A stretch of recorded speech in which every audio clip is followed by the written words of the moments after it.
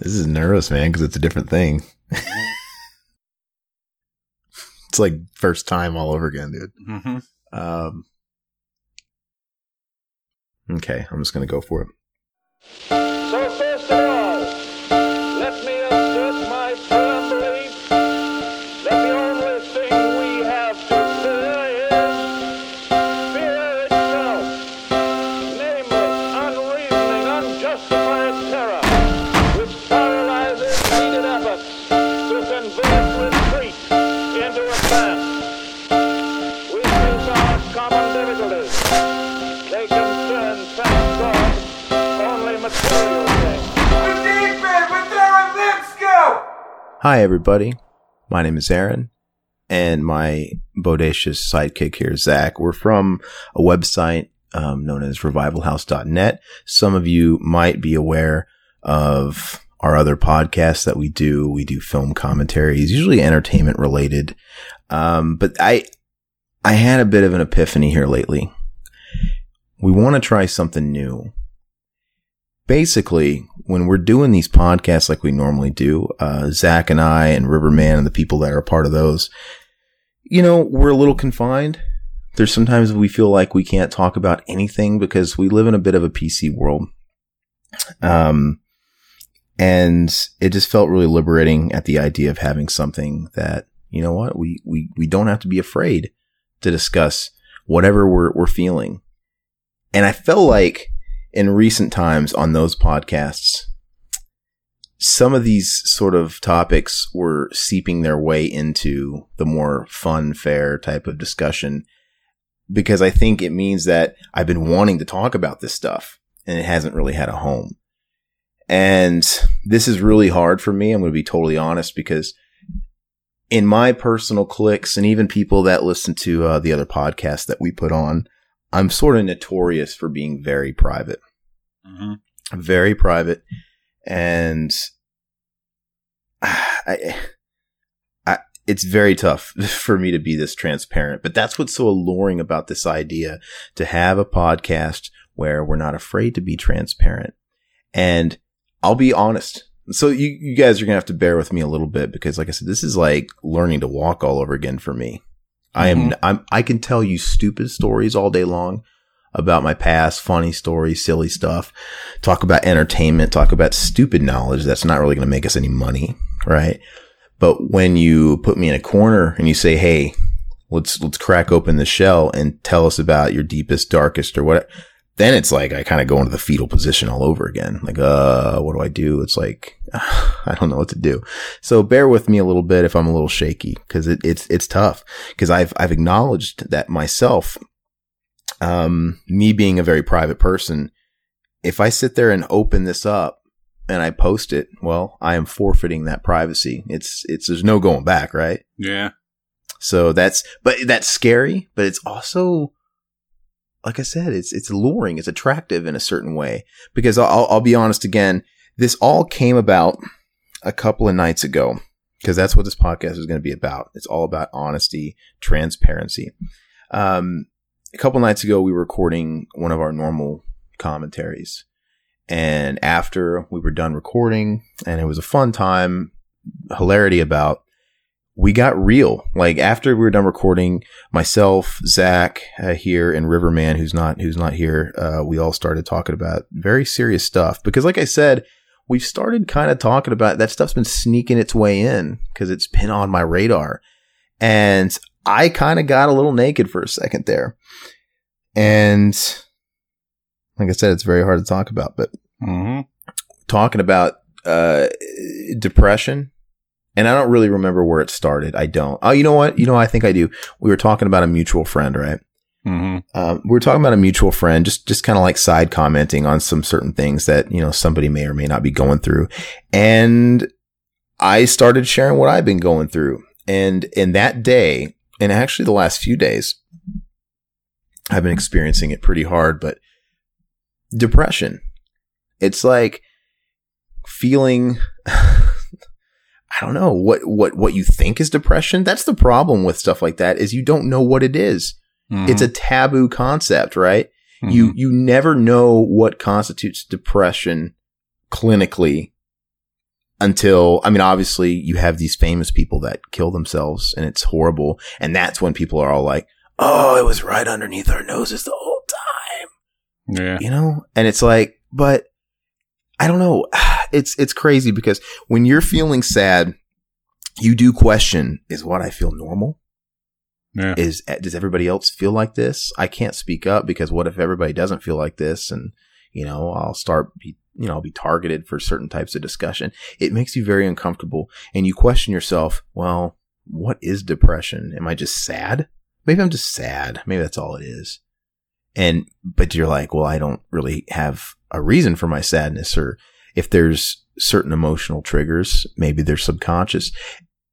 And you doubt it. But for some reason or another, this topic and a lot of different topics are taboo.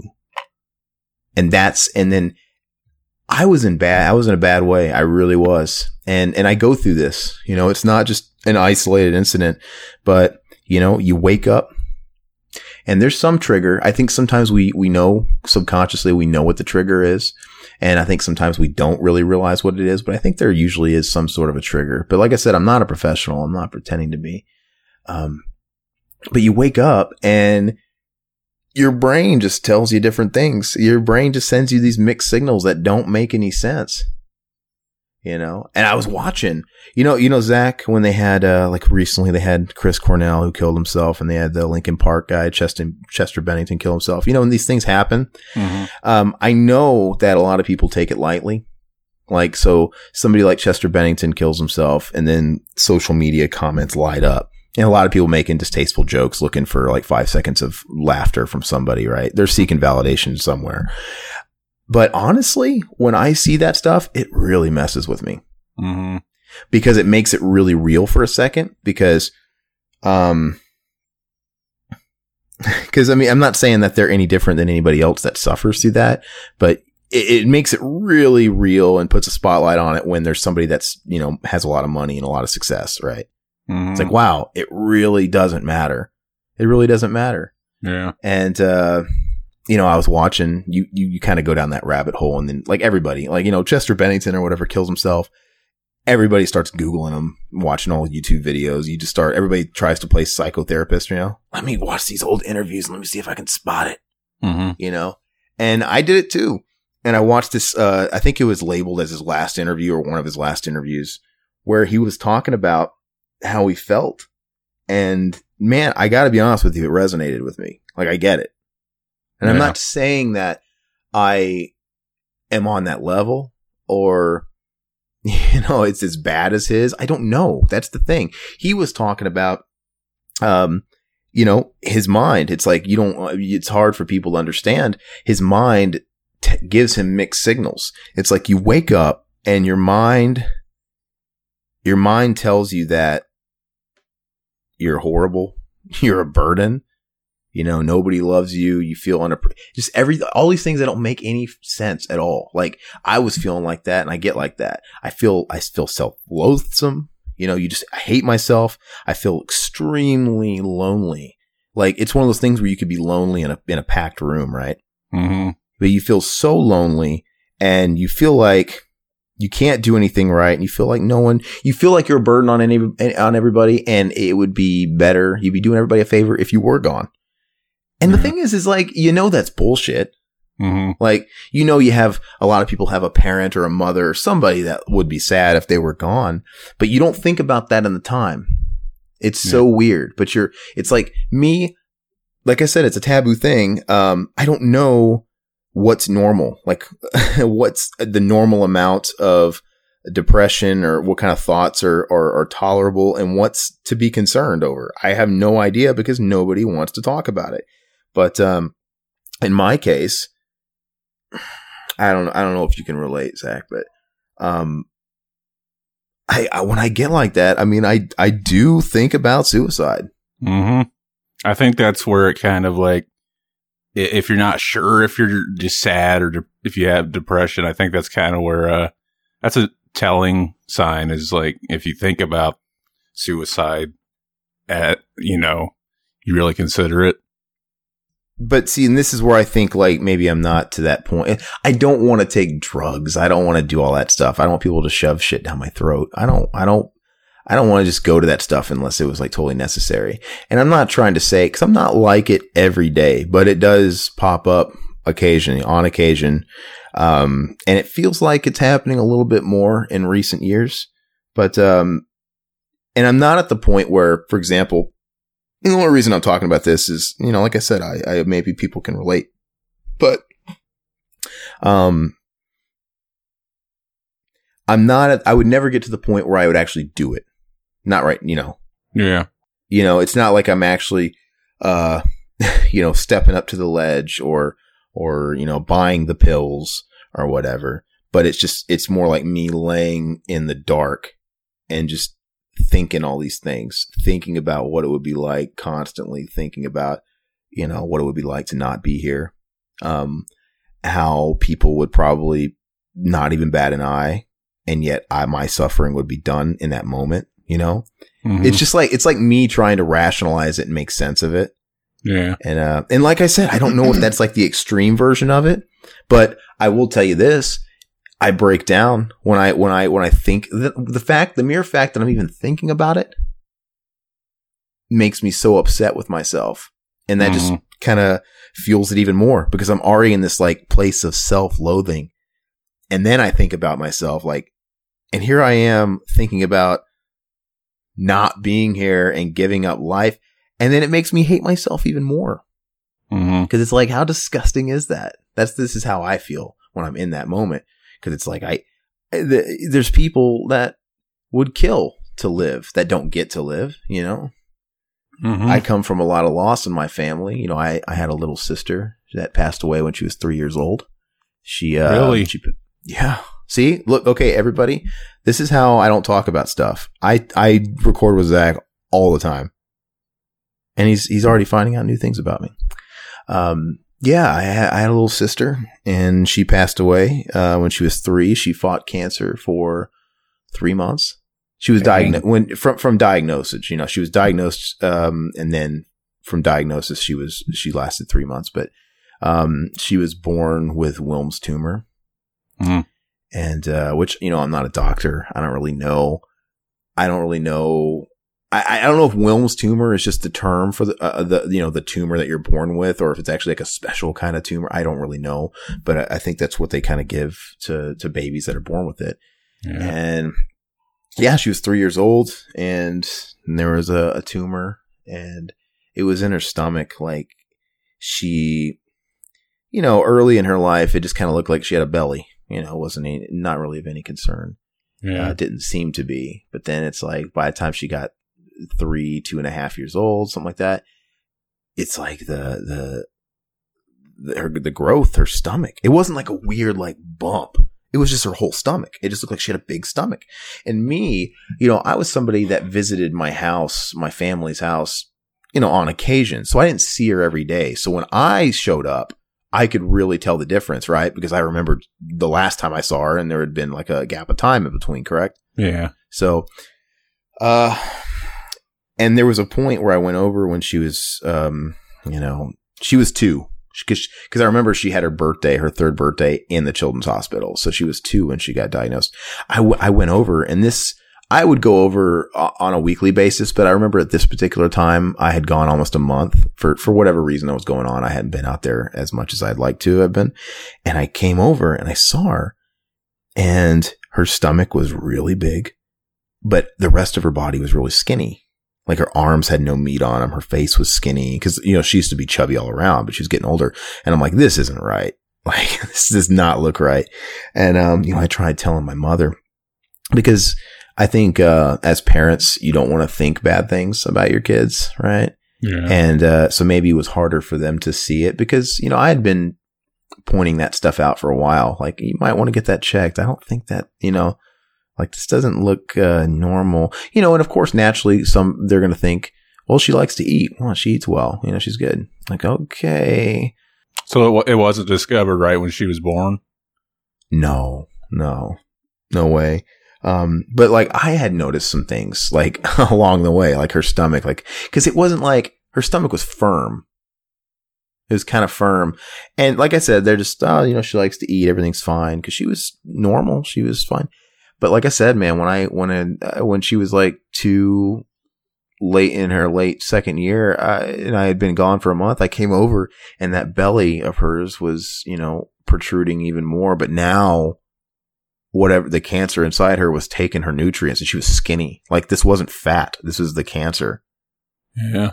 Because she was just malnourished. And I got over there and I'm like, okay, just take her to a doctor. This is not normal. Like, let's take the blinders off. And I remember, you know, my mom, as soon as I said it that time, my mom broke down because she had kind of realized too. Yeah. That there was something wrong. And, yeah. And I don't know what it was about that moment that made people finally kind of realize, but they took her and yeah, she was diagnosed right then and there. And literally it happened so fast. They were rushing her to the children's hospital in like Kansas City and literally they flew her, they airlifted her and it just happened so fast. It's like 1 second, you know, you're eating corn on the cob at home. You take it to the doctor and like, whoa, we got to airlift her over here. She's in a bad way. It just happened so fast. But anyway, you know, she fought it for 3 months and it's so weird when it's like a kid because they barely know about life, let alone death. Mm-hmm. You know, being that old, she had her third birthday in the children's hospital. Like, I don't know about you, but you're lucky. Like the third or fourth birthday of your life is the first one we remember typically, right? Yeah. So like, that's like the first birthday she would have remembered. But like I said, she didn't really know any better, right? She was so young. And when you're 3, you're starting to really kind of formulate, you know, words and kind of come into your own. She had made her first friends in a children's hospital. Yeah. In a children's with other kids that were suffering.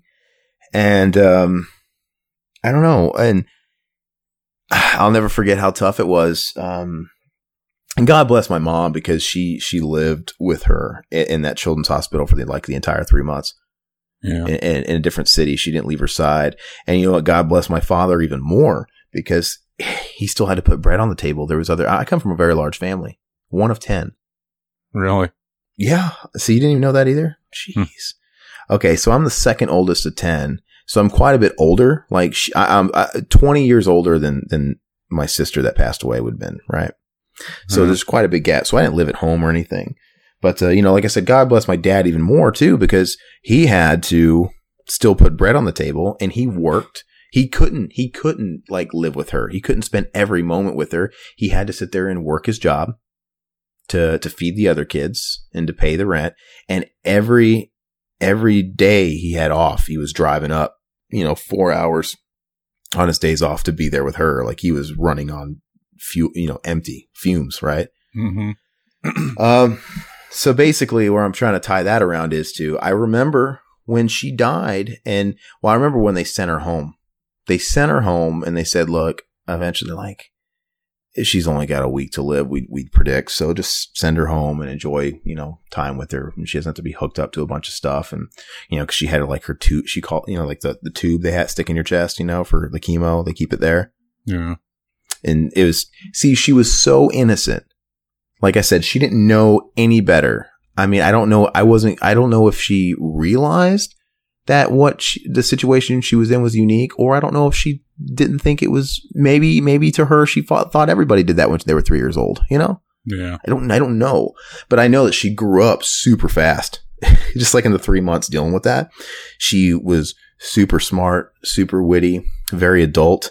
And she called her tubes in her chest her tubies. Right. Yeah. My tubies. Yeah. It was adorable and sad. And, you know, they'd have to flush out her tubies. It became part of her day. Like, okay, flush out my tubies. And it was just sad that had to be part of her day, that had to be the norm for her. And, you know, like I said, when they sent her home and they said, hey, you only have a week to live. That was depressing. I witnessed firsthand somebody that, like I said, barely knew about life, certainly didn't know anything about death. No 3-year-old thinks about death. So it makes me feel way worse when I'm even thinking about the hypotheticals of not being on this earth, right? Mm-hmm. It's like, how insulting is that?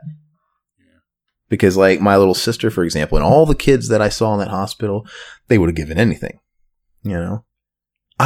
What's even worse is like there was a child that she befriended in that hospital that was older.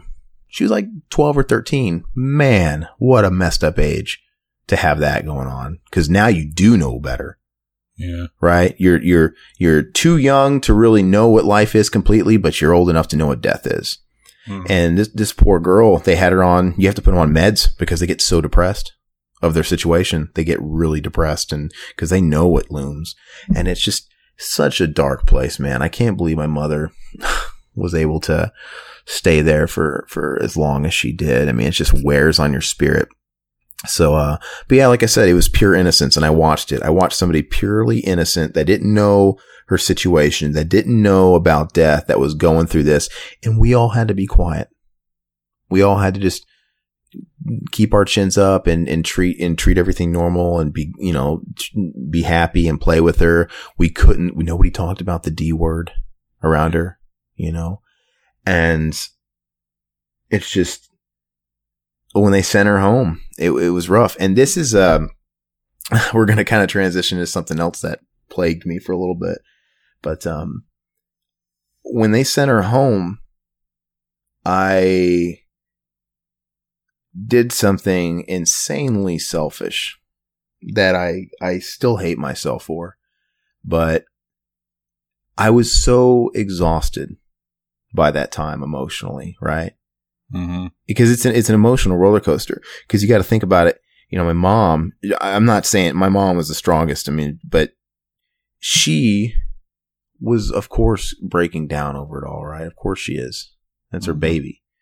And my dad, too. My dad was trying to be the tough guy, trying to stand for. But like me, I felt like I had to not break down. I felt like I had to be strong. And you have to be normal as you can be, right? Yeah.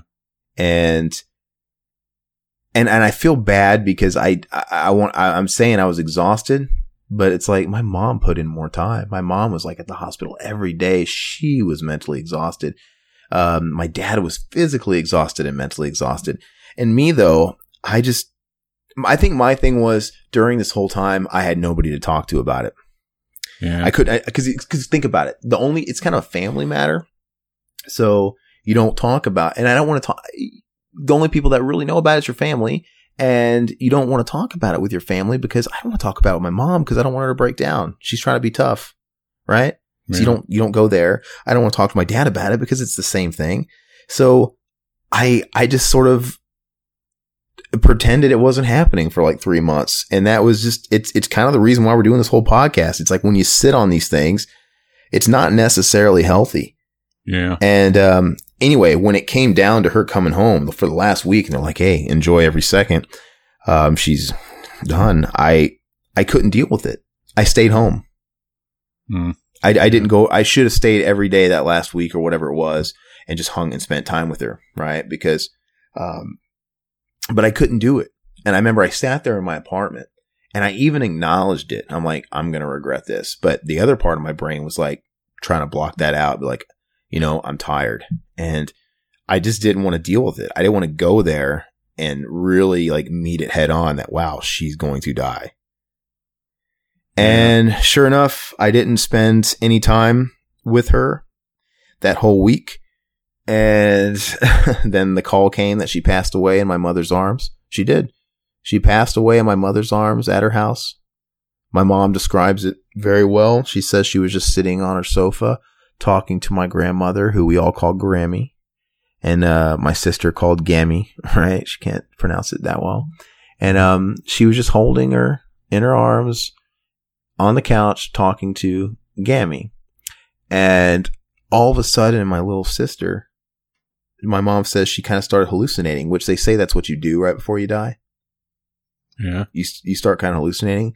And she just started kind of pointing in the living room or something like, Mommy, do you see the frogs? She loved frogs. That was her thing. She loved stuffed frogs. They were just so cute to her, and butterflies. And she was just pointing out these frogs that no one else could see. Like, what? And then she turned over And then, cause my mom was talking to her Gammy, and the last thing she said was, "Mommy, can we go over to Gammy's house?" And then she died.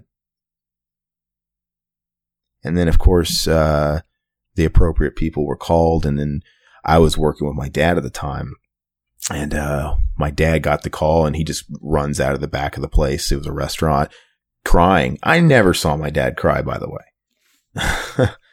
And he was just telling me, you know, Meredith, that's her name, Meredith's dead. And he was just rubbing his eyes, and he ran out the back door. Didn't wait for me or nothing. I just got in my car and I left. And my thing was, I was racing I was going about like 100 miles an hour, because I instantly felt bad. Of course, once you get the news, you feel bad. Like, here it is. Here's the regret. Yeah. And I was going about 100 miles an hour, because at that point, I just wanted to make it to my mom's house before they took her away. Because they send in the people to come take the body. And because I felt like I had to see her before I missed out on that. And I luckily did. You know, I got home and I saw my mom holding her, and yeah, I witnessed the whole thing, and it was rough, man. And like I said, and I felt horrible. And from that point on, I felt immense guilt for a whole year. I did. I felt terrible. I couldn't sleep at night because I felt so fucking selfish and horrible, because here's where it's coming from. My little sister, when you're 3 years old, when you're that young, all you know about is your family. Yeah. She wasn't in school. She didn't make school friends. She didn't know about the world. She just knew her family. That was her world. Her mom, her dad, her brothers, her sisters. That's it. So the only thing that she could have ever wanted was to spend time with her brothers and sisters and her family. And I rejected that. Not even thinking about that in the moment. I don't think that's how I was thinking about it at the moment. That I was depriving her of probably the only thing that she could have wanted or known. But I did. I rejected it, and I didn't want to go. So I felt like a big pile of shit, basically, after the fact. And like I said, I dealt with it. But every black cloud has a silver lining, as they say. And I do think that good is birthed from bad. You know, they coexist. Yeah. And you know, I feel like if we're strong enough to make it through a storm, you know, I feel like God always throws you a bone. If we could just make it through, there's always some kind of reward at the end, or whatever at the time that doesn't make sense. You know, you ask a lot of questions like, why she didn't deserve to die. She was the most innocent out of all of us, and she was the sweetest, you know, kids love unconditionally out of all of us. Like, why did she get sick? You know, when there's like, believe me, people in my family that have earned their punishments, you know, in certain ways. It's like, why her?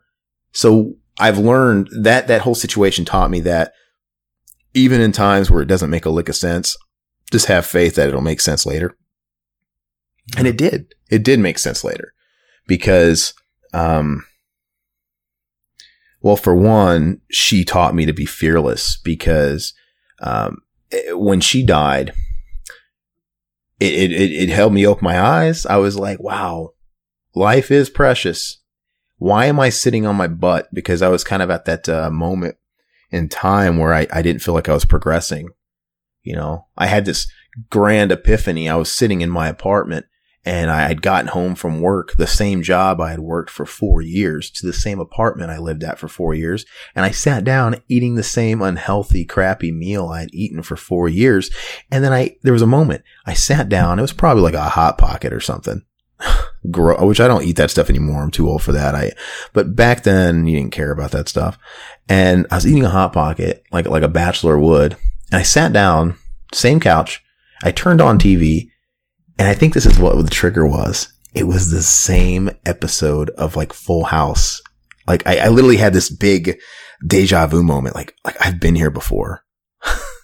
You know, yeah. watching the episode of Full House where Michelle falls off the horse and gets amnesia, as I'm probably eating the exact same flavored Hot Pocket as another time. And, you know, it's like everything just clicked.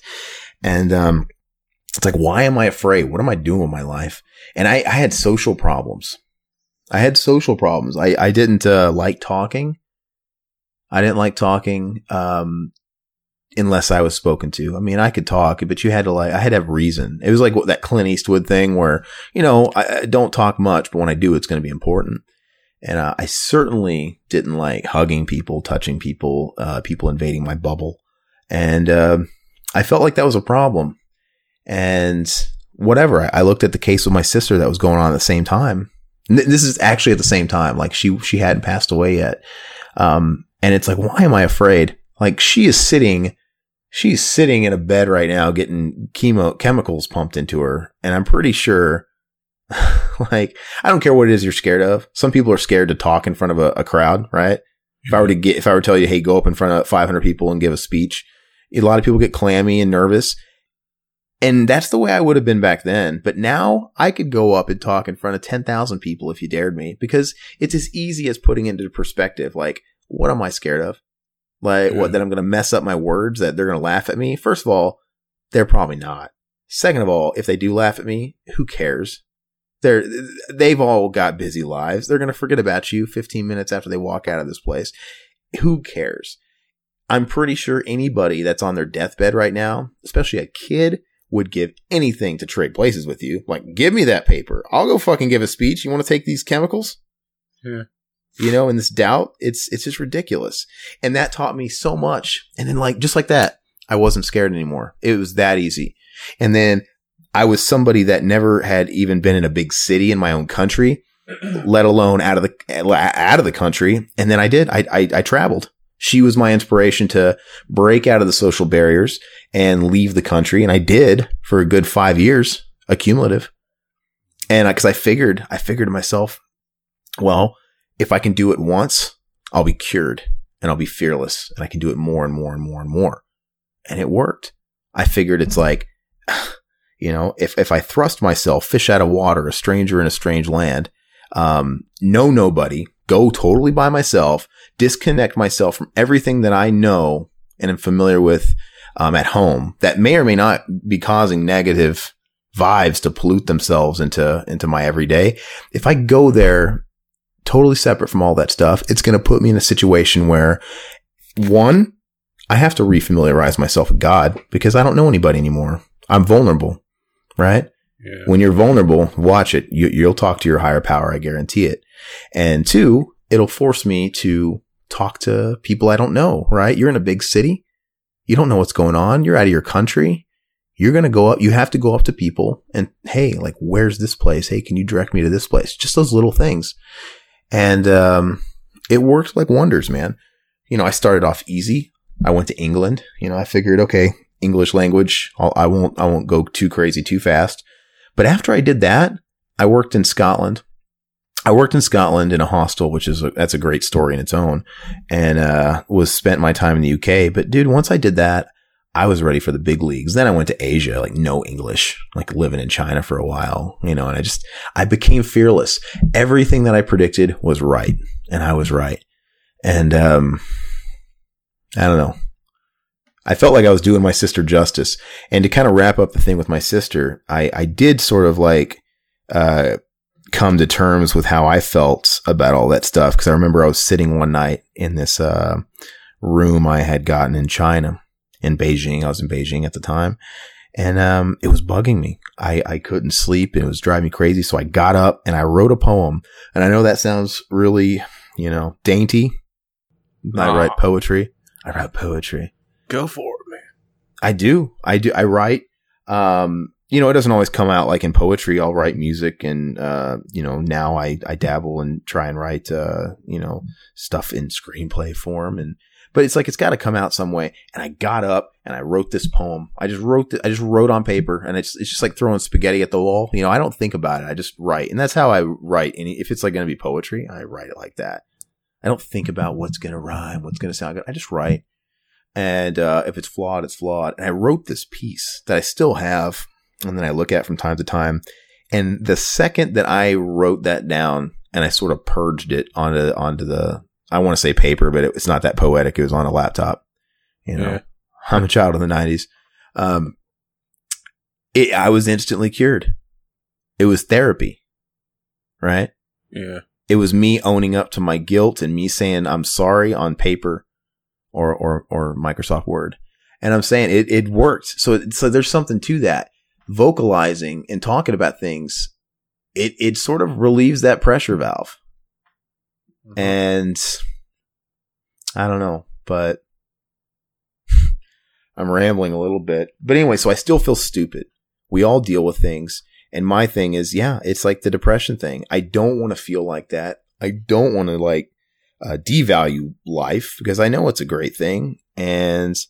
But I also, show sympathy or empathy or both to people that, claim that they're not understood, because some people don't understand. Some people are like, hey, I feel a certain way. And then somebody else who doesn't get it and they can't relate, they're like, oh man, you need to go out and jog. Yeah. And there's something to that, because I don't think I'm to a point where I'm at a point where I think that's how I maintain myself pretty well, is I can go out and get exercise. I make sure I go out and I take a jog for an hour every day, and then I go to the gym, get some sun. That stuff helps. That's probably what keeps me pretty even keel most of the time. But when it hits me hard, dude, the last thing I want to do is go out and jog. Yeah. So that's that. And that's not their fault, but that's a testament to people just not understanding. They think it's just oh, you're sad. Go watch a funny movie. I've had, people I don't talk about this stuff very much. Like I said, this is kind of what this is all about. One time I tried talking to somebody one time, and, it kind of made me not want to do it anymore, because like I said, it was somebody that was great, but they didn't quite understand. And I think they literally told me to, take a nap. Whenever I'm like this, I just go to sleep, wake up better. I'm like, oh, that's it. Who knew? I'll just take a nap. Yeah. I'll just go to sleep. And of course, when you're really over the past few days, man, of course you want to try that. That's all I want to do. You don't want to get out of bed. I laid in bed, and I literally laid in bed for 6 hours staring at the ceiling. Yeah. I couldn't make sense of anything. And, dude, I was bawling like a baby, because it just kind of happens, and you can't control what's going on. And all you want to do is actually fall asleep. You just kind of fall asleep. And this was a particular strong bout, and I woke up and I still felt that way. It didn't help. I felt that way, and I was like that for an entire next day. And, so I don't know. So maybe that's the point of all this. It's just therapy for me. That's probably where it started out, because like I said, it was a bit of a trigger when Zach and I, we just kind of talked about this in private, a couple of days ago, like I said, and, it kind of felt good. It did. And it's well, maybe this is a way for me to not directly talk because you feel like you're burdening people. I get it. I mean, now I know it's stupid. There's a bunch of people that would listen to you typically, but you feel like you're going to burden people. It's the thing you'd want to do most is talk to somebody when you're feeling like that. But the last thing you'll ever do is reach out to talk to somebody, because you don't know if you're going to be, you think you're a burden. You don't know if you're going to be judged. You don't know what's up. But I figured, hey, this is kind of a cool platform, because it's not like I'm directly calling somebody in the middle of the night and feeling like I'm going to burden them or bug them. I'm broadcasting it, right? Yeah. We're putting it in podcast form, glorious podcast form, and we're inviting people to listen to it if they want to. Mm-hmm. And hopefully maybe we can share a platform, and, if something that we're talking about, it doesn't even have to be something we're not talking about. If somebody wants to share, send us a message, share a story that they got going on, we can relate. Let's talk. And I think I want to have people on the show. And, if you've got something going on in your life, I don't care. It doesn't have to be, I want to get this out. The depression thing's very relevant, because that's what we were talking about just recently. And that's kind of what was on my mind because of what I deal with sometimes. But, it doesn't have to be about that. I want this to be a no-walled type of atmosphere, right? I want to talk about religion if you want to. I want to talk about paranormal. I want to talk about the great beyond, life and death, heaven and hell, your fears. I like the idea of taboo topics.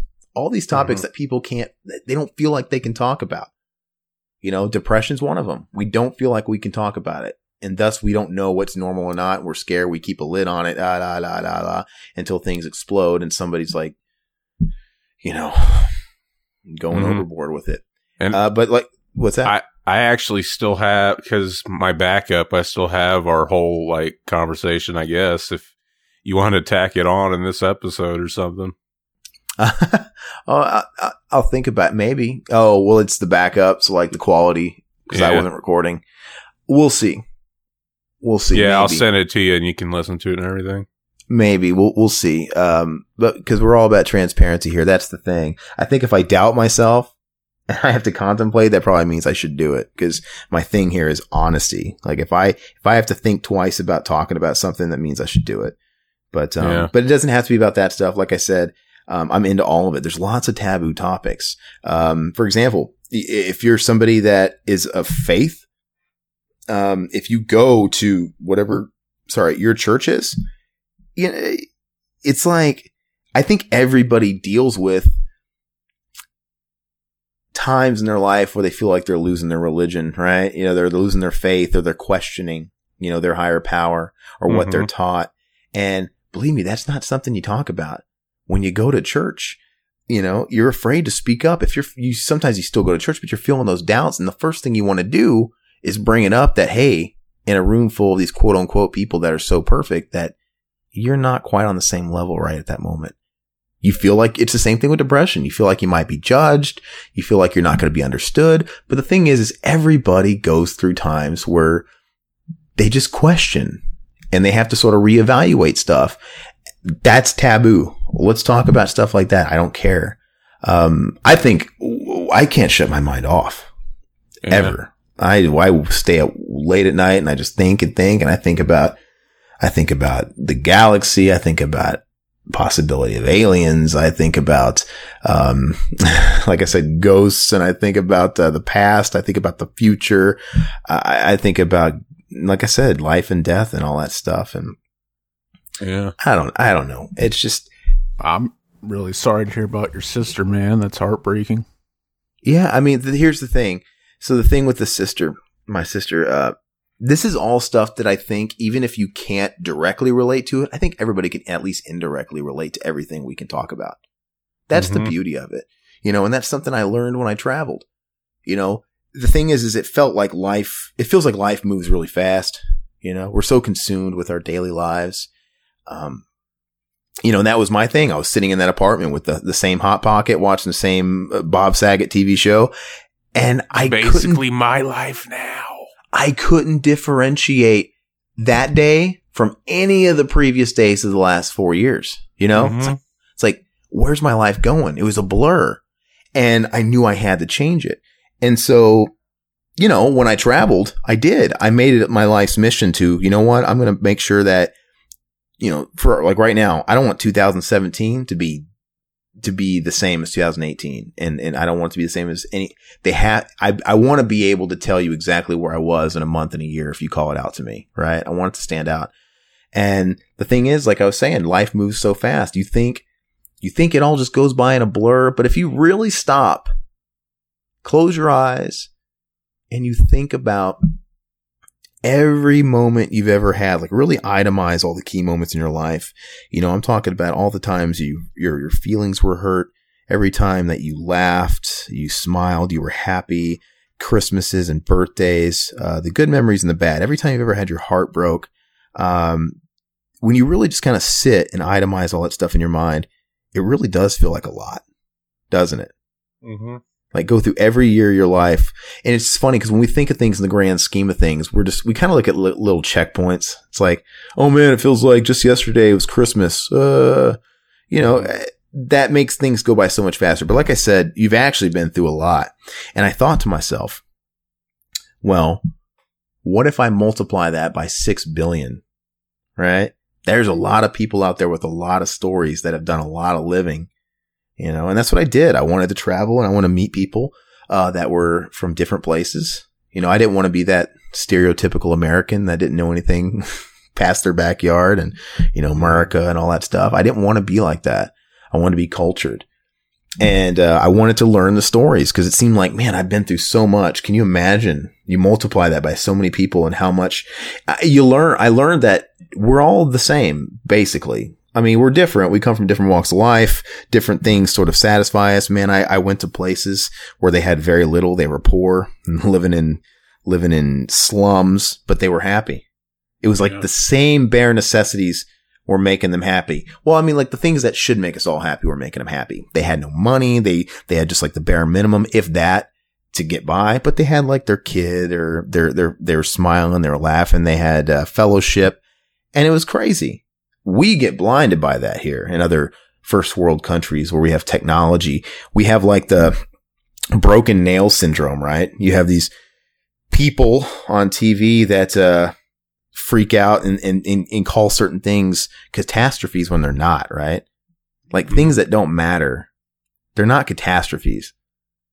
You know, celebrity culture and everything that happens, and even stuff in our everyday life, man. Like, and you see it all over social media. You know, people post pictures of something at their dinner or the club they're at, and it'll be like FML, fuck my life, or something. They'll be so mad over something stupid. I'm like, I've always got something in perspective. It's like, man, people die. Mm-hmm. People die. None of it matters. You're alive. You're healthy. If you got your health, you got your wealth, as the saying goes. But, yeah, you know, when I met all those people around the world, I met, Buddhists, Muslims, just people that didn't speak English, people that could speak English. And I learned that even if you can't speak their language, or, you know, and you come from totally different parts of the world, you can find a common thread with anybody. It's easy. You can break the ice so easy with somebody. I remember talking to this little kid in China, and couldn't speak a lick of English. He was poor. I mean, he was like in a slummy area. But it's as easy as saying something nice about the kid's shoes or the shirt he's wearing, finding something to relate to, right? It could be something, it could be like the same color as like what you're wearing. It could be something. It doesn't take much to really break the ice with somebody. And before you know it, you guys are comfortable. You guys are comfortable, and it just unravels from there. It's really amazing. It's really insane to watch it and just really step outside of your zone with that stuff. But and it makes you realize that some people in privileged countries got their heads up their asses with a lot of things. Mm-hmm. Doesn't matter. But yeah, thank you for the words about my sister. I mean, we could go on all day about that stuff, but that really got me, man. I'm crying, dude. I can tell because you can relate to it, right? Because here's how you can relate to it. Because you have a little niece you talk fondly of all the time, right? Yeah. Yeah. So I mean, that's good when people can put stuff in perspective. When you see something like that happen to somebody else, you should put in perspective, like, oh man, if that ever happened to such and such person, I don't know what I could do, and it makes you cherish them. Because life is so fragile. It's not guaranteed. And that also helps you cope too. I mean, when you really think about it, that life isn't guaranteed. Like literally, you could get squashed by a bus tomorrow. Mm-hmm. It does help you not be afraid. Yeah. Like, don't be afraid to live your dreams. Don't be afraid to take chances. You know, don't be afraid to, you only live once, man. Is that what the kids are saying? YOLO? Are they still saying that? I don't know. Maybe not. But don't. Seriously, why be afraid? Why be afraid of failure? It's so stupid. Like, we're all going to be in a pine box 50, 60, 70 years or whatever. Anyway, you might as well make the most out of it, you know? In my case, it's like, I don't know. I think we should go for what we really want, what's going to make us happy. And I think if God blesses us with any sort of wealth, we're always obligated to share it, you know, and I think it's our responsibility. So it's like, I would love to be in this place where I could employ people and give advice to people and help people in any way. I mean, at the end of the day, we're all just people that want to buy our mom's houses, right? Yeah. Take care of the people we love and all that stuff. But, you know, it's funny not to, we can kind of go down that. So you relate to me like you can think about someone like your niece or whoever. I mean, obviously, but also I'm not trying to I want you to feel comfortable talking about stuff. I don't want to just talk for you, but I know you've experienced loss as well. And, what's happened is, I'll actually backpedal a little bit and I'll say this. Remember how I said, things that don't make sense in the moment will make sense later? Mm-hmm. Everything serves a purpose. It might not seem like it. It may seem totally worthless that a child dies, but it's not without, valuable cause. Because what happened, or valuable reason rather. See, my dad was not a good guy. He wasn't a good guy. Him and my mother were pressured into marriage at 16. They started having kids, about immediately, almost. And he was kind of a wild child. He wasn't ready to grow up. He was a rebel. And, some of the older kids like me, I'm on the top of the totem pole. We didn't have it good. He was in and out of prison. He was abusive. He was a drug addict, abusive physically, emotionally, you name it. It was everything, which, eventually you learn to take a hit. The emotional abuse never gets better. That's actually far worse. Right. Mm-hmm. You learn to take a flight of stairs like a champ, right? Or whatever, head through a wall or whatever. But,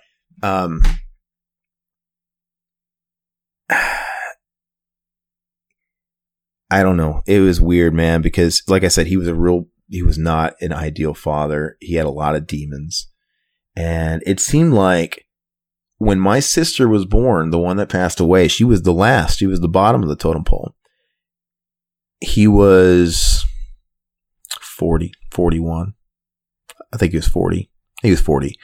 That's about the time he probably should have started having kids and he was still bad up until then. Dude, actually, he probably hit his peak of badness at about 40 when she was just born. But when she started getting a little older after she was born, it just changed him. It was so weird. Like I watched this giant just melt because he was one of those guys, hard exterior, never smiled, didn't tell you his feelings. I've known my dad longer than, most people, and I don't know a fucking thing about him. I still don't. Some dads will be like, they'll be telling you old stories from high school and stuff like that, and all these stories you've heard a million times. And I never heard anything. My dad might as well have been born in 1986 with me. Cause to me, he didn't exist. He didn't exist before I did. Yeah. I don't know. He's a mystery. Total mystery. Still to this day. And it's crazy. He's the most fantastic, fascinating figure in my life. Cause he's such an enigmatic presence. It blows me away. But, anyway, when she was born, she changed him. This is before she got sick. She actually got him to respond. Like he was, he loved her. He told her he loved her. He just started acting like a father. This little girl changed him because she was special. She really was. And she brought my parents together because they had a very tumultuous relationship, very bad marriage. Like I said, he did nothing but cheat on my mom, womanizer, cheating on my mom, abusive, everything, all the cliches, they were there. I spent my childhood when he was around having to watch my mom cry and comfort her. And it's like I'm sitting in my bedroom with my mom while she's breaking down, just total breakdown because of what my dad did to her. Or my dad would always leave her for some 18-year-old girl out of high school or something, and ditch us and leave us, and as a kid, it's like you feel horrible, but you're also uncomfortable. Like, I don't know how I can help in this situation. Your mom's just but now it's like, I really realized what she was going through as an adult. It's like, man, that's ridiculously hard. And before, right when she was born, my little sister, their marriage was at an all-time low. Horrible stuff. But then this child brought them together. Their marriage got better because they both bonded over this kid. And me, I wasn't jealous or anything. I thought it was great, because me and my dad's relationship was still kind of not the greatest, but I was happy that whatever was going on now, was causing him to be a better father for the younger kids at home, even though I was an adult for years and moved out of the house. So I thought it was great. He didn't have to say he was sorry to me, even though he was extra bad to me. I mean, really bad to me. I didn't need an apology from him. I know that's not his style. Because I think around that time when he was around 40 and Meredith, my sister, was born, it was one of those things where I could see in his eyes that he was sorry. You know, Yeah. like I could tell he's sorry. He doesn't have to say it. That was good enough for me. And I was just happy that he was learning to be better. Anyway, now he was already starting to change his ways, which is great. Then she gets the diagnosis. And it's like, oh man, like, it's just like, it's like Indian given, right? Mm-hmm. It's like, it felt like God gave my father something to turn his ways around and to actually teach him how to quote unquote love and, you know, be a parent. And then it gets ripped from him. And, I felt bad for him. I felt super bad for him when she got that diagnosis and I saw how much it rattled him. And it's so weird because I felt bad for him, but at the same time, it's like, man, I got to see my dad be a human being for the first time in my life. It was insane. It was unreal. And it was good though, because it helped me actually relate to my father for the first time in my life. Like, oh my God, you have a soul? Yeah. You know, seriously, it's like, oh my God. And, you know, I had forgiven my father, before that. So it was all good, but like, man, it was good. It was changing him. And he wowed me. Like he stepped up to the plate. And when she was sick, like I said, he worked his job full time. He drove hours to the children's hospital every moment he had free. He was not getting any sleep. He had to sacrifice his precious time with the kid that he loved to work a soulless job. Props, respect. And, he rose to the occasion. And then she dies. And now I'm scared because I was concerned that, this is going to send him over the rails and he's going to go back to being the same old guy from before. You know, like he's going to start doing the hard drugs again. He's going to, you know what I'm saying? Like he was that guy. Yeah. And he was always that guy growing up where he would, you know, me, I didn't come from a religious immediate family. You know, nobody went to church or anything like that. And I sort of tried to discover spirituality and all that stuff, on my own. And he was the guy that would mock me for it and say, fuck God and flip off the sky. You know, he was that guy, you know, and he wasn't even like, let me be myself. He would be like, he would mock me. He would mock me and like say I was stupid. So it was kind of a mind fuck, but, yeah. So I was scared he was going to get bitter when she died. He was going to get bitter. He was going to get bitter towards God. He was going to get bitter towards everything and he was going to grow distant. But no, man, this is where the miracle happened. Wowed me. When she passed away, he did what everybody should probably strive to do. And he embraced all the kids even more.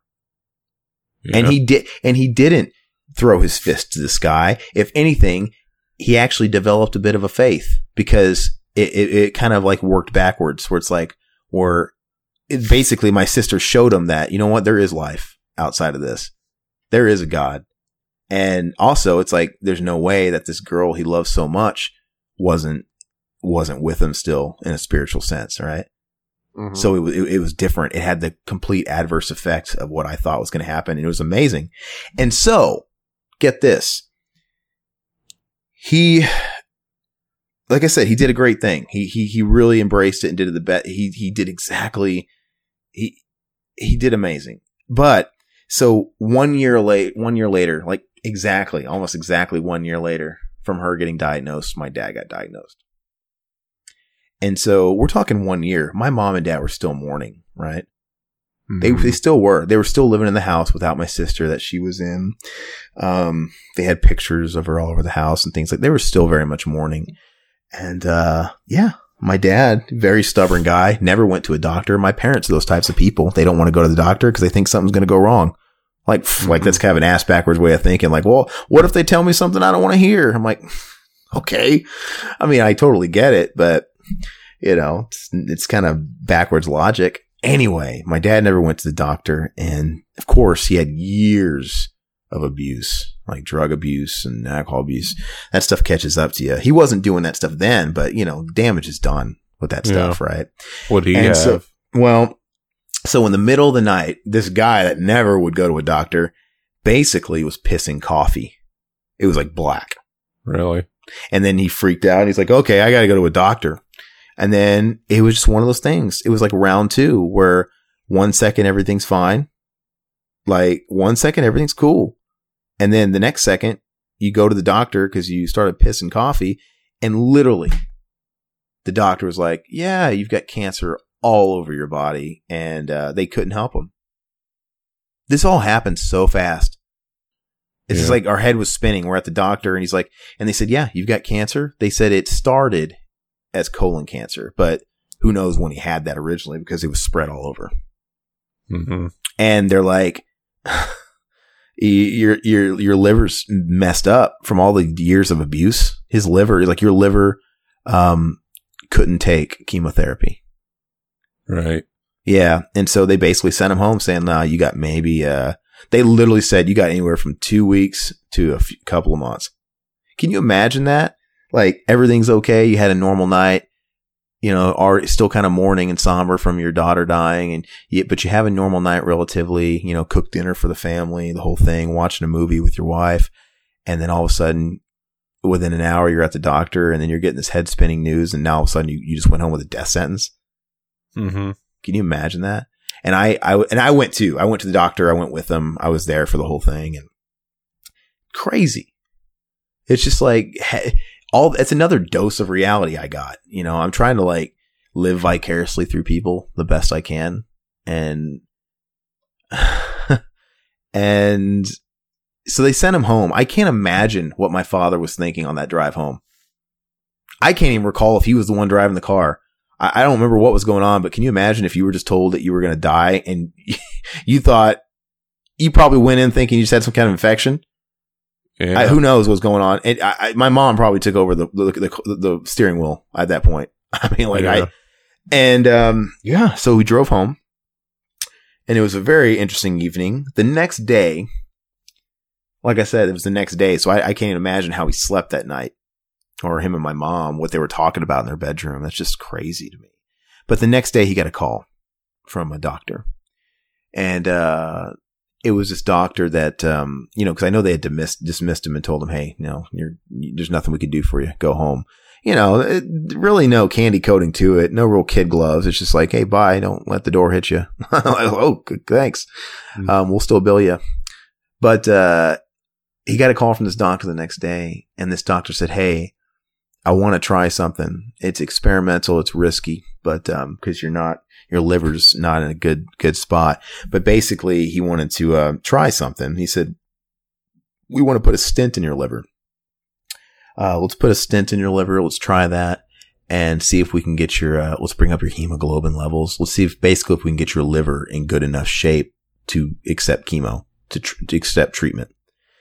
And he did. I mean, he went from the last night saying there's nothing we can do, you know, go start making arrangements, to, hey, let's try this. You want to try it? Yeah. And then he went in, and they put him on a table, and they were going to put him under. And I remember he was telling us this after he had gone through it. He said, yeah, they were putting me out, and they were trying to like give me the anesthesia or put me out or whatever.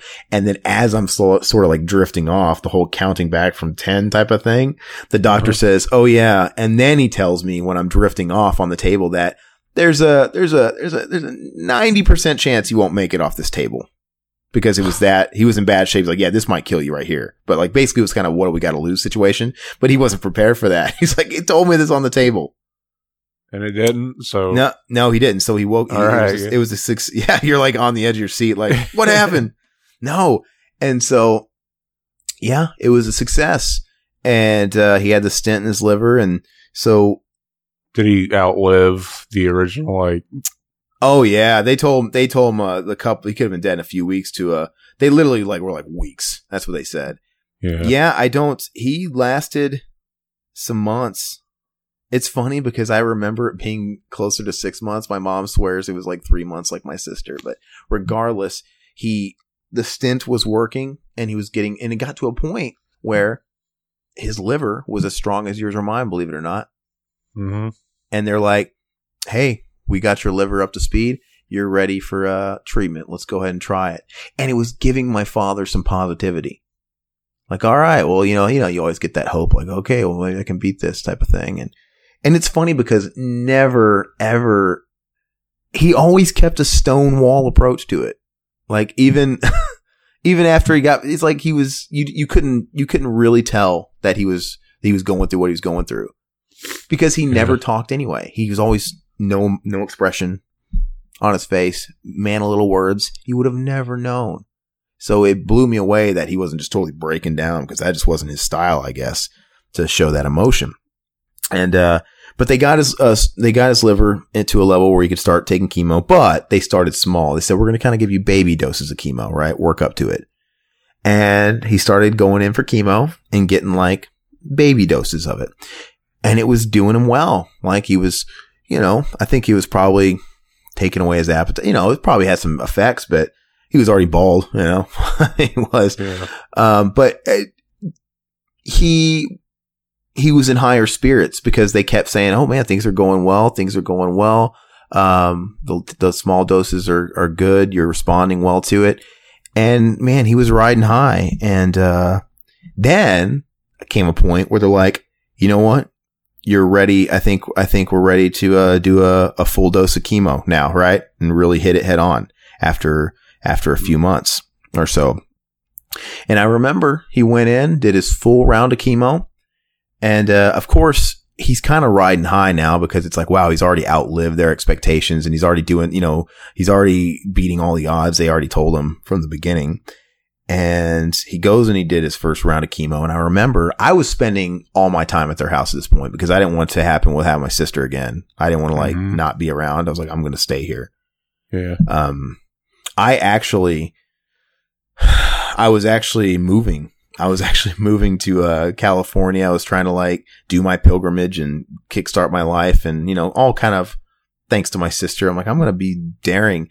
And I was visiting home in Omaha, where Riverman lives, and one of our co-hosts normally.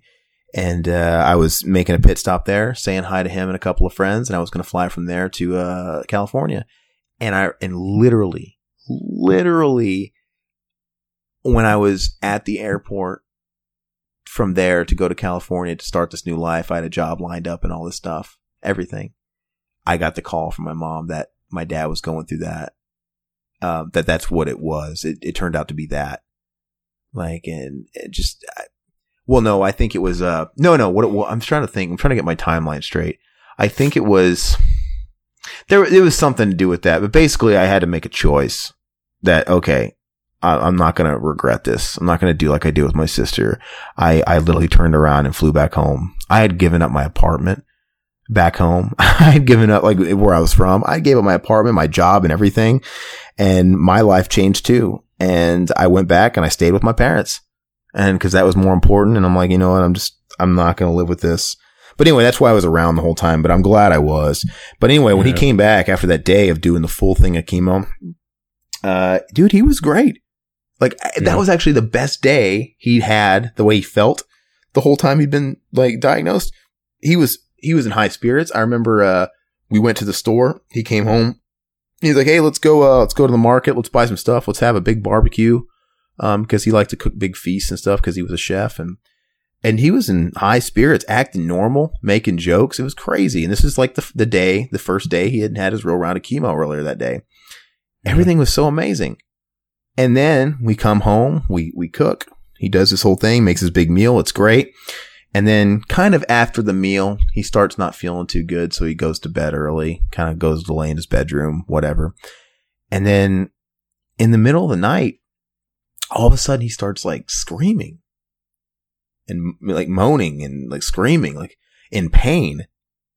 And, he was in agony and he was begging emergency room. And it takes a lot for this guy to beg for the emergency room. Take him to the emergency room. And that very first round of full-fledged dose of chemo, burned a hole in him, basically. Septic shock. Really? Yeah. It just burned a hole in his inside somewhere, and he was going to sepsis or whatever they call it. And, that was, then they take him to the hospital, and then they put him into a coma. They put him into an induced coma, Mm-hmm. Yeah. And once again, it's the roller coaster of cancer. He went through the greatest day he'd ever had, on top of his game, thinking, I'm going to beat this. Literally a couple hours later, he's in a coma. What just happened? Mm-hmm. What just happened? And they were telling my mom, and they were telling us that they didn't know if he could bring him out of the coma, because they're like, if we bring him out of this coma, he's probably going to die. He probably won't make it. Or if we bring him out, he's not going to be right. So it was like a whole bunch of questions on what they should do. And, see, I was personally impacted by all this because me being the chicken shit I am, I had a lot of unresolved business with my father, a lot of unresolved business. Like I said, man, we had a history, and, not to get too emotional or anything, but, he never told me he loved me. He wasn't that type of guy. Like I said, he was super abusive. He hated me, right? I was just the reason why he wasn't this or that. I was the reason why he wasn't a doctor. I was the reason why he wasn't this. Like, he just had all this resentment towards me. And, I grew up later to realize it was just jealousy. It was. He was jealous because his life kind of hit the fast track early, and I was living my life and not, having a bunch of kids early and getting doused with responsibility. And I was actually doing these things that I wanted to. And I think he just was extremely envious of that.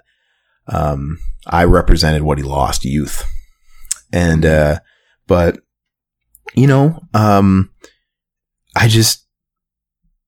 I wanted to talk with him. I wanted to have a talk with him. I wanted to be able to tell him, hey, I forgive you. And I wanted to hear him say selfishly, I think I probably wanted to hear him acknowledge it too. And I wanted him to say, I wanted to tell him I loved him for the first time ever. And I wanted him to tell me he loved me back. It's that simple. Because, back then when I was a kid, you go through different phases. It's like you're a little kid, every little kid at the heart of it. I don't care who you are. If you're a guy, every little boy just wants to impress his daddy. That's it. Mm-hmm.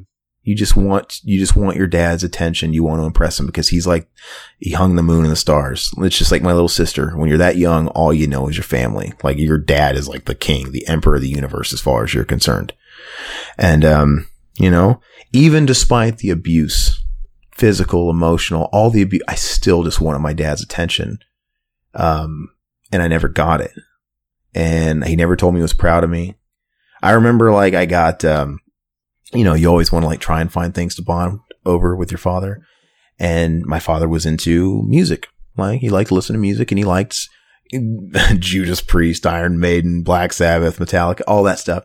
So I gravitated towards it. Hey, I wanted to like that music too, because then we could have something in common. And I did get into it. And I figured, oh, well, I'm going to learn to play guitar because maybe my dad will be proud of that. He'll be impressed.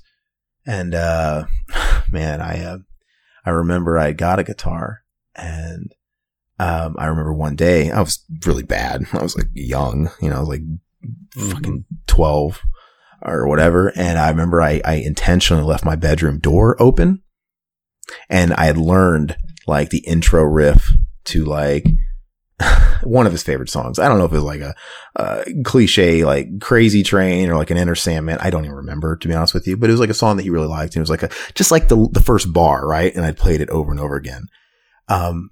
But I was proud of that. And I left the door open. I'm okay, eventually he's going to walk down the hall and he's going to hear me playing this riff. If I just keep playing it over and over and over again, he's bound to hear it. Yeah. And, I'm going to get his attention. Man, I'll never forget. He walks in there, and then he mocks me. Says I sound like shit, and he starts mocking he has a guitar, doing sort of a derpy face, oh, you think you're a rock star? Yeah, you're a fucking rock star. Fucking get like I was a piece of shit. I wasn't good. Yeah, dude, I cried like a baby. I'd hurt. That was a turning point for me. I think that's when I shifted gears, and then I became resentful, because then you enter your teenage years. Mm-hmm. And then your high school and your late middle school. And I became resentful. I'm you know what? At that moment, I was fuck this guy. Right. Oh, fuck this guy. And so then, but I used that as my fuel. I didn't let it, myself become downtrodden because of that. I actually used that as fuel to be resentful and do everything anyway. So I kept playing guitar, and I got really good, and I kept doing all these things I wanted to do, and, just kind of out of spite. But that was a turning point for me. And I never forgot about that. There's tons of things I could point out, but for some reason I always go back to that moment, because it was just so hurtful. Cause it's like, that was, cause it was the turning point. That was the moment where I realized every moment up until that point, I had just taken that abuse. I had consistently tried to impress him and get his love, even though he clearly was not giving it back to me. And that was the moment where I'm like, oh, what the fuck am I doing? Fuck this guy. You know, what this guy abuses people. He's horrible. It's just, he's the reason why we have cold winters and no electricity. We used to have cold ass winters, man. We'd have a bunch of little kids surrounded by a space heater with no utilities, no light, sometimes no food. And I'm like, this is the guy's love I'm trying to get. Yeah. And then he won't even tell me good job. He won't even acknowledge that I'm playing a piece of his favorite song. Who gives a shit if it's not perfect and I don't know the second part? Who cares? So anyway, I wanted to talk to him before he died. And I just wanted to say I forgave him. I had since forgiven him. And because the thing is to forgive somebody, you have to try and understand them. And as I got older, I did. I'm like, wait a second. My dad's like this because of a certain reason too. He had a certain upbringing too. So there's a reason to this. So I'm not saying that he's not responsible. I think everybody's responsible for their own actions, no matter what they do. But at least I can understand it. You know, I don't have to condone it, but I can understand where it came from. And through that, I forgave him. I mean, there's a reason why he doesn't talk about his past, that he was so mysterious, you know. There's, I mean, like what did he go through? What kind of abuse did he go through, you know? And I mean, there was certain types of abuse that I don't know if I can talk about because you know, it's different when it's not me. Yeah. But, let's just say I learned about some abuse that he experienced early on. You know what? I'm going to talk about it. I think it's healthy for my dad too. So anyway, but I'll get there. But I understood my father, and that helped me forgive him later on in life. So, but I still wanted to have a talk with him, but I was a chicken shit, man. Like the thing is when he got the death notice, like right when he went to the doctor the first time, I'm like, oh shit. I gotta have a talk. But then things started looking up. And of course I started feeling relief. Like, oh, okay, I got plenty of time. Yeah. I got plenty of time to talk to him because he was the hardest guy in the world to talk to. Like this is, you know, you've seen that 70s show. Mm-hmm. Okay. He's like not a network TV version of Red Foreman. Yeah. Red Foreman's really good compared to my dad, but he was super hard. You can't talk to him. Like Red Foreman's great compared to my dad, trust me, but I'm just trying to like find some kind of like parallel, but like he's not the guy you can go up to and be like, express your feelings, because any other time in the past, you were a baby. He's the kind of guy that would try and make you cry. Like, are you going to cry? He's fucking baby. You're going to cry. You're going to cry. You're going to cry. Yeah, he's totally insensitive. So very hard to talk to him. So when he was on the upswing and things were looking good, I'm like, great, I can hold this off a little more, or maybe I won't have to do it at all. That whole thing. Yeah. And, you just don't expect it to turn like drastically in a moment's notice. You think you're going to have some sort of, advance notice, like, oh, he's on the decline. Now it's kind of going to reverse. You better start thinking about talking to him. Nope. Like he was, like I said, riding high, the best day he'd ever had. Things were looking up. 2 hours later, he was in a coma. And I'm sitting there looking at him in a coma like, oh my God, no, wake up. I got to talk to you. Literally. That's what I was thinking. I'm like, once again, I was like, you asshole, you get me again. Now you're in a coma. No, wake up. We got to talk. Because I didn't want to have something else to live with. And, man, that drove me crazy. I remember seeing him at the hospital when they had they had him strapped to a bed, and they had him strapped down like King Kong. Cause he was in a coma. Cause it's like, man, they had him strapped down, I guess just in case he woke up or something. They had something like thrown down his throat, and they had he was strapped down like leather, like a mental patient. It looked like, cause my dad was a big guy. It looked like King Kong. And I'll never forget, man, I saw the most pure form of my dad I've ever seen in my life, because in that chair, in that room, he started to come out of the coma. Really? Yeah. And, he didn't even know what happened. Can you imagine? He went to the doctor and all of a sudden he's out. Do you think he's going to know where he's at when he wakes up? Yeah. No, I saw him open up. He's got this big thing down his throat, so he can't talk or whatever. And he's strapped. I see his eyes open, And he starts freaking out. You see the terror in his eyes, and then he's strapped to this bed. Like, what the hell's going on? Like, talk about you're staring mortality in the face. Yeah. And he starts freaking out. I've never seen my dad act like that. And then they started trying to put him out, like put him under, pump him with stuff. And I just looked at his eye because he had stuff all over his face. So you couldn't really see his face, but I just looked at his eye turn and look at me and my mom, and a tear rolled down his eye. Yeah. And I saw fear in my dad's face and my eyes for the first time in my life.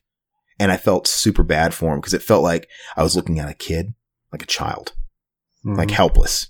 You know, how horrible and terrifying is it to wake up strapped, bound? You got something down your throat. You can't talk. And it is horrible, man. My heart got ripped out of my chest, and they put him back out, and, that was it.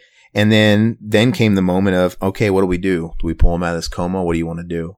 And then it was one of those things where if we pull him out, he could die. Like, there's a great chance he'll just die. But, you know, and I think maybe my mom was in the same headspace of, we got to have a last moment with him or something. We got to take this chance instead of just like pulling a plug or something, you know? Yeah. And, I know I wanted to have a chance with him. So we decided to try and get him out of the coma, and he came out of it, but I missed my opportunity, man, because when he came out of it, there was so much damage done to his brain. He was brain damaged from like oxygen and stuff like that levels. But, yeah, so when he got out of the coma, he was like, he had the mind of a 3-year-old. Really? It was weird. It was weird. My mother, she regrets it. I don't know if she regrets. She says that she hates it because now the last memory of her husband, this guy she knew for all those decades, was now reduced to how she saw him last, like infantile.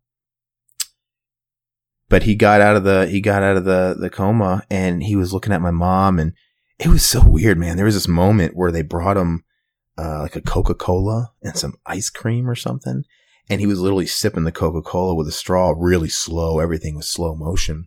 And he sips it, and he literally looks at us, and he's like, "Isn't that the best thing in the world?" Like, he was talking like a kid, like his ice cream. And he went home. They sent him home, and for hospice care, you know, because he was still going to die, type of thing. And they sent him home hospice and set up his like bed and stuff, and in his bedroom and stuff. And he lasted 3 days from that point. But it was weird being in that house with him in hospice because it was almost like Zelda from Pet Sematary. You know, like he didn't want, it was weird going in there in his bedroom because he was quiet. He didn't talk. He was almost like a half vegetable because you'd walk in there and he'd be watching TV and his eyes would be open. You'd put the TV on for him. He couldn't work the remote himself. And, you know, I'd talk to him like, Dad, do you want to watch MASH or do you want to watch this? Oh, that's okay. It was weird. But so he was there, but he wasn't there. And, yeah, dude, I remember 3 days into it, I was looking at him and I just knew, I'm like, Mom, I think this is it. I think he's going to die. Cause he was starting to do his hallucination stuff. Yeah. Yeah, he was starting to do the same thing where he was seeing stuff. And so we called his nurse immediately. The nurse came over and, she immediately called a priest or whatever, or, you know, whoever, you know, religious figure and, got everything prepared. And yeah, you know, you go around the body and you say a prayer and you do that whole thing. And, dude, he was sitting there and he wasn't dead yet, but like he was breathing heavily and he was looking off into space. I put my hand on his chest. I did. I could have never did this to my dad when he was lucid, by the way. How weird is that? But I did. And he was taking breaths and I felt his heartbeat for the last time. Like that's heavy stuff. Yeah. And then I felt his heart stop beating and then they took him away. And they called the people and they hauled his body away. And I didn't get my moment because I wanted my moment to talk to him. But like even when he was in hospice, I couldn't talk to him anymore because who was I talking to? Yeah. I wasn't talking to the guy. I was talking to like the innocent version of the guy. So once again, I had some, things that needed resolved that I wasn't able to get resolved. So I did the next best thing. And, you know, cause the funeral was like the next day or something, right? And I did the next best thing, and I took out a notebook and a pen, and I just wrote him a letter. I wrote a letter to a dead guy, and it was kind of like the poem, right? You know, where it's kind of like purged out something. Man, I started writing, and I didn't stop writing. I had like 20 pages. Not even joking. I just let it all out from like day one. And I just word vomited everything on this page. And I wrote 20 pages front and back, and I was crying my eyes out. So like, as I'm writing, my tears are like making the ink in the paper all wet and soggy and smeary, but I just kept writing, and I just like, it was just cathartic. And I had this giant ass letter, and then I folded it all up, put it in a big old notebook, envelope. And the next day at the funeral, I put that envelope in between his arm. Like, you know, I put it in the casket with him, and that was it. So I wrote my daddy a letter, and I buried it with him, and it better than nothing. You know, I felt good after writing it, because I was crying like just crazy. It was everything, because I was able to say everything. And believe me, I addressed it all in the letter. Basically that I was a coward and I couldn't talk to you. And here I am resorting to writing it down because I'm such a coward. But, you know, it's all I can do, the whole thing. I told him the whole thing about, hey, look, you know, I forgive you. I loved you. But you know what?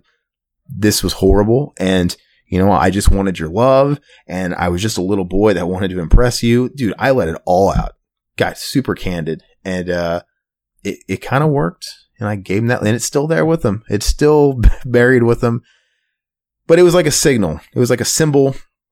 Not a signal. It was a symbol of closure, right? It was my symbol of closure, the best I could do.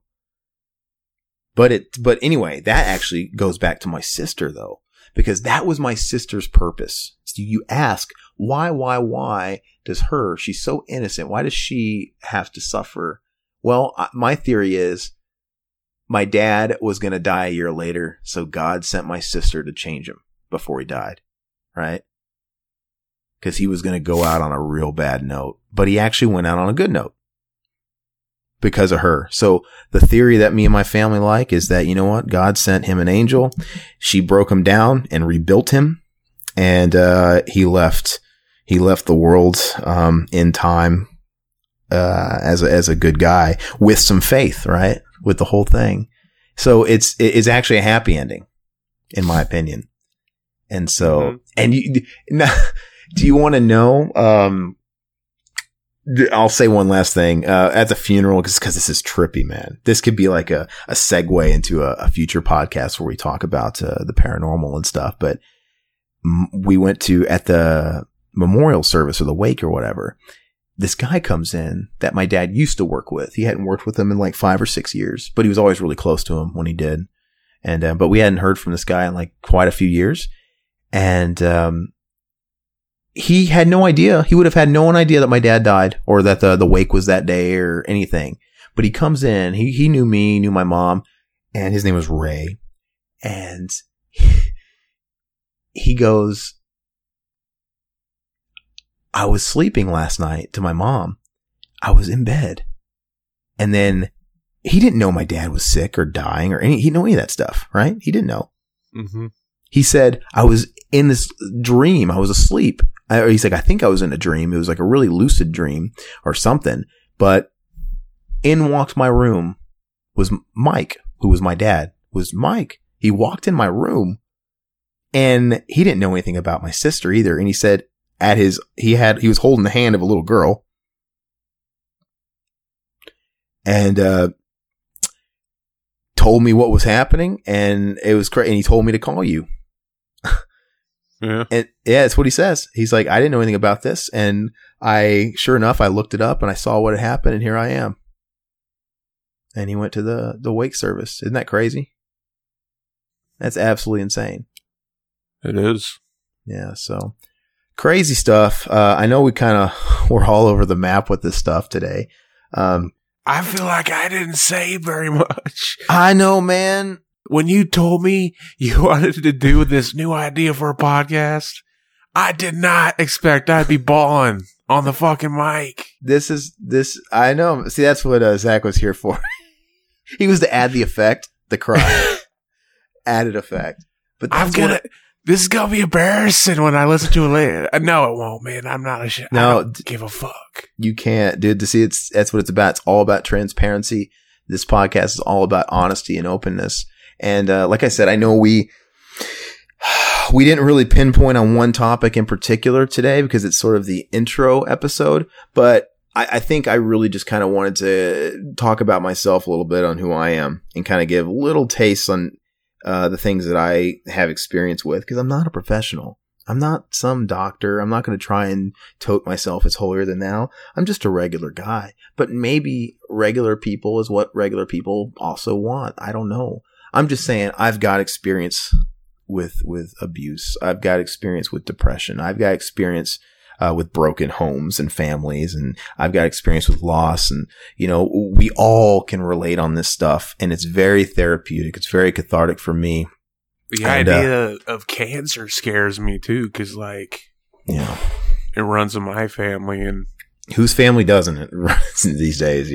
My niece, my brother-in-law, her dad actually had a brain tumor when he was a kid.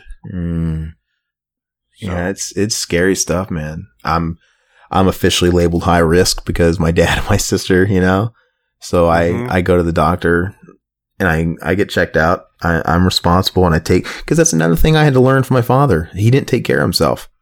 His death could have been technically, clinically avoidable, right? They could have caught that early on and they could have fixed it. But, so I go to the doctor, I do all these things, and, and I just have to accept that, one of these days I might go to the doctor, and I'm not going to be healthy as a horse always. We get older, things happen. And so let's just live it up. Let's not be afraid to do what we want. Like right now, I'm doing this Bear All podcast, hopefully gonna resonate with some people that want to sort of create a dialogue and get that going here. And I'm not gonna be afraid to be open anymore. I don't care, so, but yeah, I mean, I've already made a lot of stride. I told you I had social problems. I didn't like being touched and all that stuff. And then when my sister died, I started traveling. I broke out of that shell, man. Now I don't shut up. I podcast. I talk all the time. I touch, I hug people. I'm not afraid to give hugs. I work on trying to tell people I love them, because that was really hard too. I didn't come from a family where we told each other we loved each other. We didn't do that because my dad never said that. Yeah. My dad never threw around the love word, so it was weird. We don't tell each other we love her, and that's something I wanted to fix. So there's people that I make a chore, and I try to tell people I love them and all that stuff. And eventually it doesn't get weird anymore. And that's why I had a bubble too, man. When people get really close to me, I'd sit there and kind of take a step back and, kind of get in the defensive mode. And that's not because I wanted to, or I really thought these people were going to do anything or had any. No, it was it was my reaction, my natural muscle reaction, because when I was a kid, I associated people getting too close to doing bad things to me, hitting me, or whatever. So I would get in the fetal position and, so it was just sort of reaction. And I had to break that cycle, and I have, which is great. So that's what it's all about. It's all about healing and, getting that much needed therapy. But like I said, we didn't really pinpoint on any one thing, any topic. Future episodes, I want to be a little bit more topical. And I guess we'll sort of base that around who we talk to. And and I apologize. I do want to get Zach. You can share something, man. I mean, I know you've experienced stuff like that too, so don't feel like you can't. Yeah. Emotional roller coaster, man. I didn't know you had a sister. That was all new to me. Yeah, I'll have to send a picture. She was adorable. You don't want to talk about, anybody who's lost her? You don't want to be open with our listeners? You don't have to. It's just similar.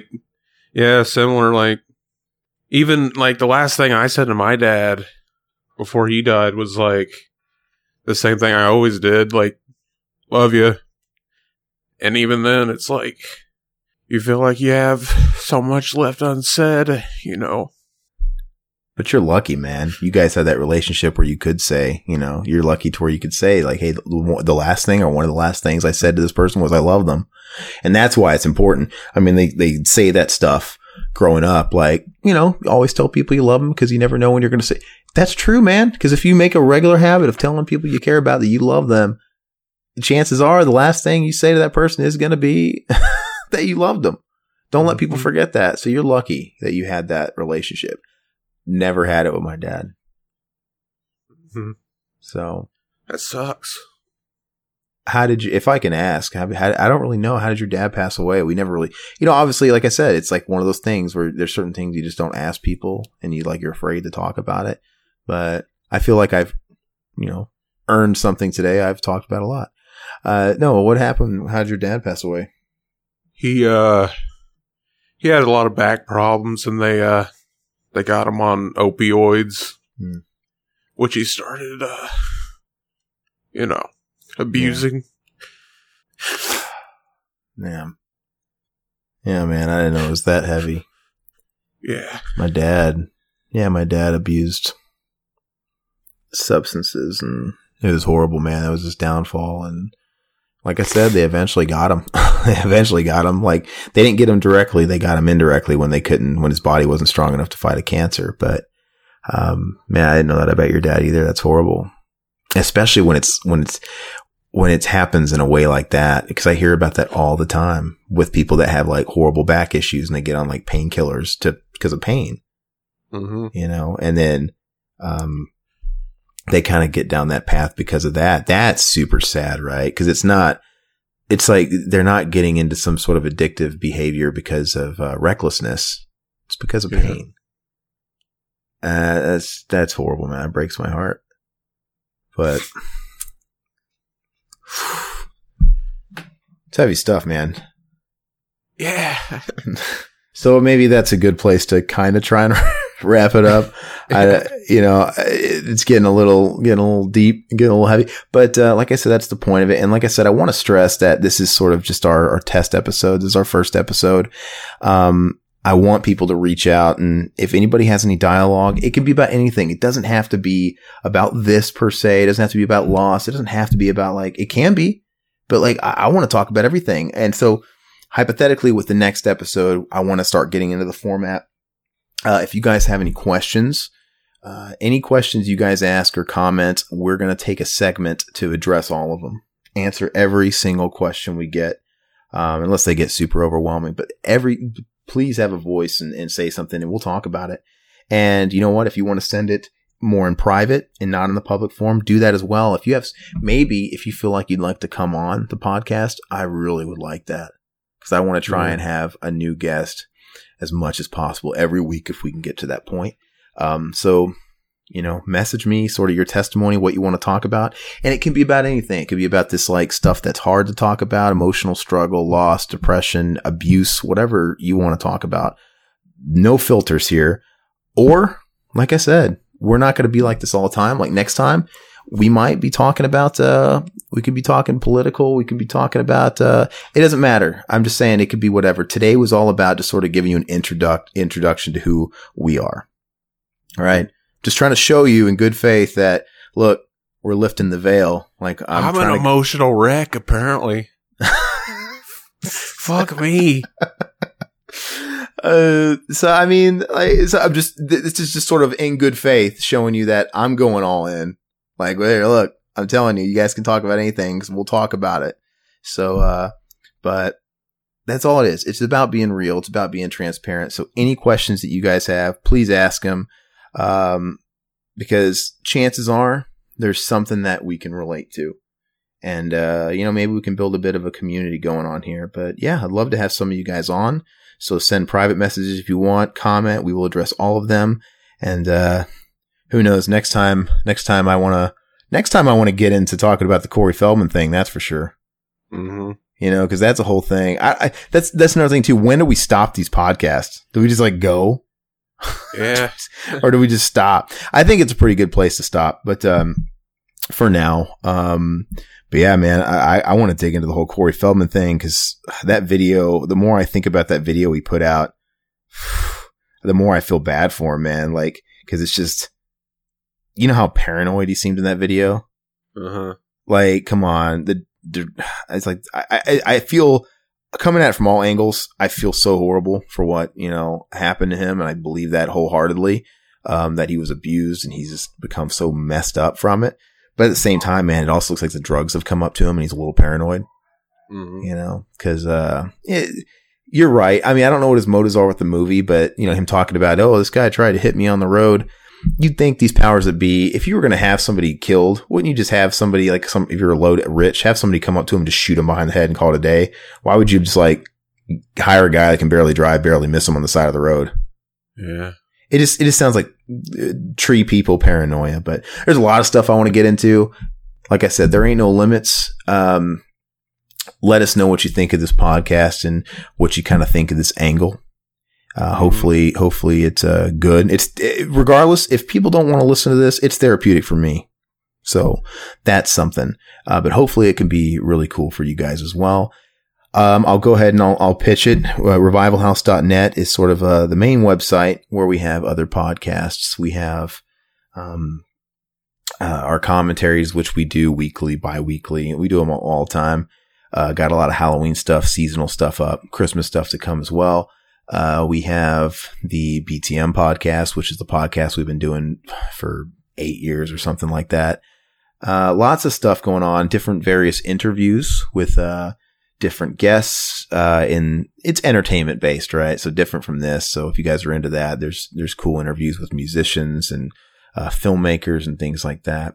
But, hopefully you guys can kind of get on board with this and, you know, maybe even some of the other stuff we do.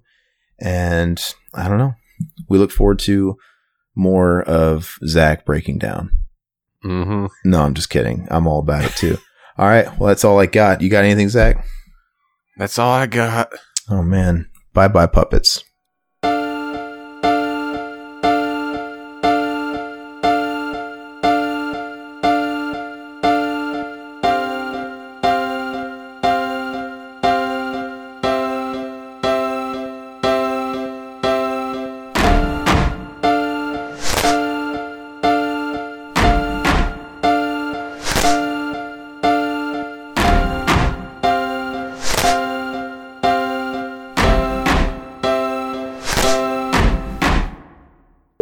Welcome to the Deep End with your host Darren Lipscomb. The Deep End with Darren Lipscomb. The Deep End Podcast with Darren Lipscomb. Welcome to the Deep End with Darren Lipscomb. Who wants to see my dick? Kung Fu Kenny with another world premiere. Ain't nobody praying for me. Welcome to the Deep End, bitch. Tommy, your sailor's lip like your dick. Look out, lady. There's a fat whale on your boat. You just stepped into the deep end, bitch. Welcome to the Deep End with your host, Darren Lipscomb. All up in your ear pussies, bitch.